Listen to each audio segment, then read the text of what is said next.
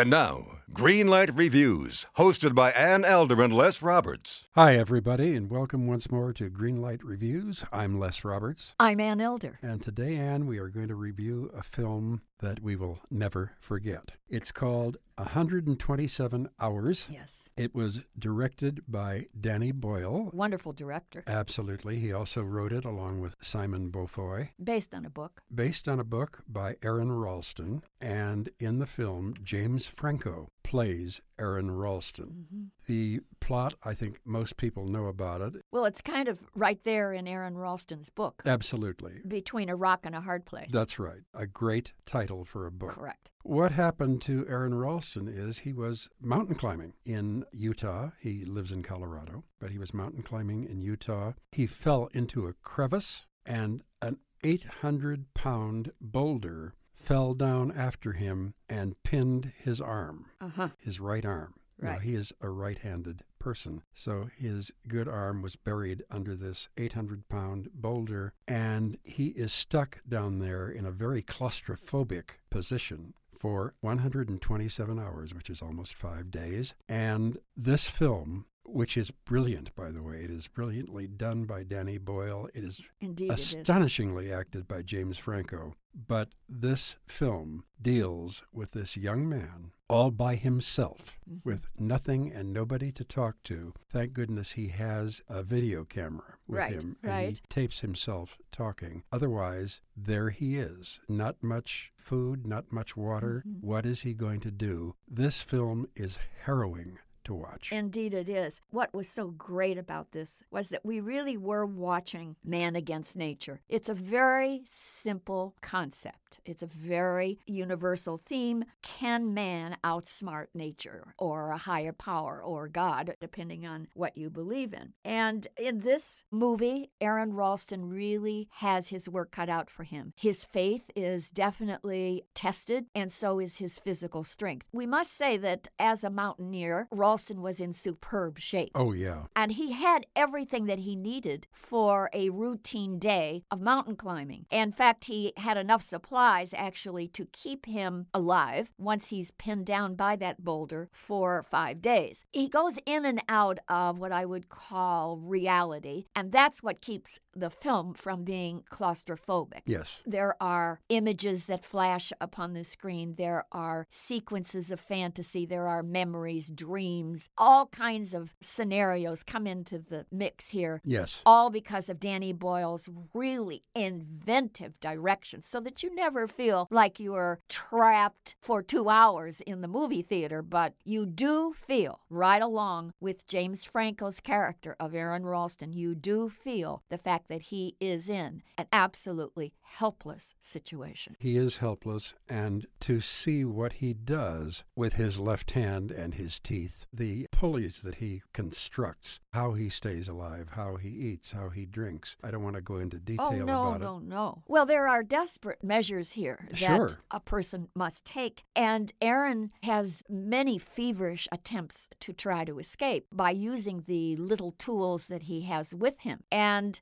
all of that comes to no avail, but what's so great about the character is that every hour he thinks about how he might continue his survival. He looks at his knife and realizes that the good Swiss Army knife that he should have brought with him, he left at home, and he brought this cheap version that his mother stuck into his stocking for Christmas one year. That's right. And he regrets that, of course. He also regrets very much that Yes. he didn't leave word for anybody as to where he might be going. That's right. He just took off. He's wandering around in the mountains somewhere. Well, he does bump into two young ladies early in the film. Yes. Kate Mara and Amber Tamblyn are the actresses. And they're very good. They're excellent. And the three of them have a little bit of a fun time splashing around in some mountain lakes and so on that he finds and takes them to. Then they part, and the last thing that he says to them is, "I'll see you at some party." Yes. behind a motel the next day, I believe. Right. So they were the only people, as I recall, that had any contact with Aron Ralston once he started on his long hike. Of course. And then when he didn't show up at the party, I would imagine they thought, well, he probably couldn't make it. I don't think it ever occurred to them that this was something that he desperately wanted to do. The great thing for me about this film, Anne, this is about courage, and all of us are a whole lot braver than we think we are. That's a great point. And to watch the Aron Ralston character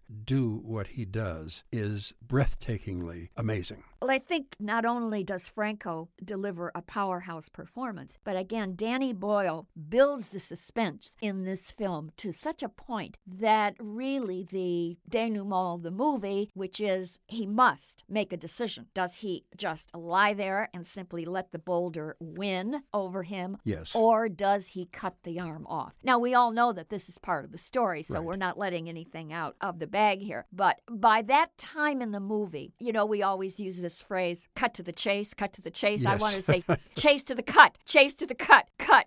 Because as an audience member, you are so drawn into this film. You really want this guy to survive, and you know there is only one way out. And if that's the only exit, then it must be taken. Therefore, you want for this act to occur. And it is not so terrible, frankly, because you know that it will buy him his freedom and his survival. And that means that he beat this particular boulder in nature. Sure. There's so many great scenes. It is man versus nature. It is about how faith in a higher power can work miracles. And I believe that Aron Ralston had that somewhere in his life. And I think that also you realize that man's survival really depends on others, whether it's another human being or whether it's a higher power. Oh, sure. You know, the other thing that I love about this film, I can't remember any other film that I have ever seen in which the audience is so tremendously involved and emotionally invested in what is going on the screen. And again, as I say, a lot of it is very difficult to watch because you're feeling what he's feeling. But when I walked out of the film, I felt elevated. I felt lifted. I felt almost enchanted. Number one, by the tremendous skill in making this film. And the other thing, the tremendous tip of the cap to the human spirit. I agree. I was exhausted after watching the film. I crawled out. Yes. It was so harrowing. It was so chilling. It was so exhausting that, you know, I could barely make it to the car. But once I sat down and reflected on the film, I realized what a sensational human being Aron Ralston is. And of course, the movie ends on a really great high note. It is inspiring, and it's an upper. It's a tough 2 hours, but honestly, it's nothing compared to what Aron Ralston went through. So for me, I'm going to give 127 hours a green light. I would give 127 hours 127 green lights. This is the kind of film that you won't see very often. It's the kind of film that will make you feel what you don't feel often enough. I just think it's sensational, and I think both you and I, Anne, could recommend this film to everyone. I agree. It's really something. 2 green lights for 127 hours. Don't miss it. Well, we're going to be back with another film to review very, very soon. If it's going to be half as good as this one, it's something that I'm going to look forward to. Then it would only be 63 and a half hours. Until then, though, my name is Les Roberts. I'm Ann Elder. And Greenlight Reviews hopes that we're going to all meet together and be lifted by seeing something like this again at the movies. Hi, this is comedian and writer, and let's be honest, I do a lot of things. This is Dino Tripodis, the host of Whiskey Business, the podcast not so much about whiskey as it is one with whiskey. Yes, we drink and talk about whiskey, but we do so much more with so many interesting people. For example, we talk to comedians like Greg Warren. You know, I don't want to brag, but let's just say I can walk into a Red Lobster and get whatever. You know, I think the pause right there is probably more important than the word. Amazing athletes like boxing champion Buster Douglas. When a fighter's down and he's looking for his mouthpiece instead of trying to get up, that's when I knew it was over. Yeah, right? And yes, Bigfoot chasers. Do you believe in Bigfoot? And if so, does he really eat beef jerky? The Bigfoot thing is people have seen these, and I've seen a lot of compelling evidence about it. It's Whiskey Business with Dino Tripodis. Join us for what we call a good conversation with a good pour. You really can't ask for much more than that, can you, people? Check us out at whiskeybusinesspod.com, a proud member of the Evergreen Podcast Network.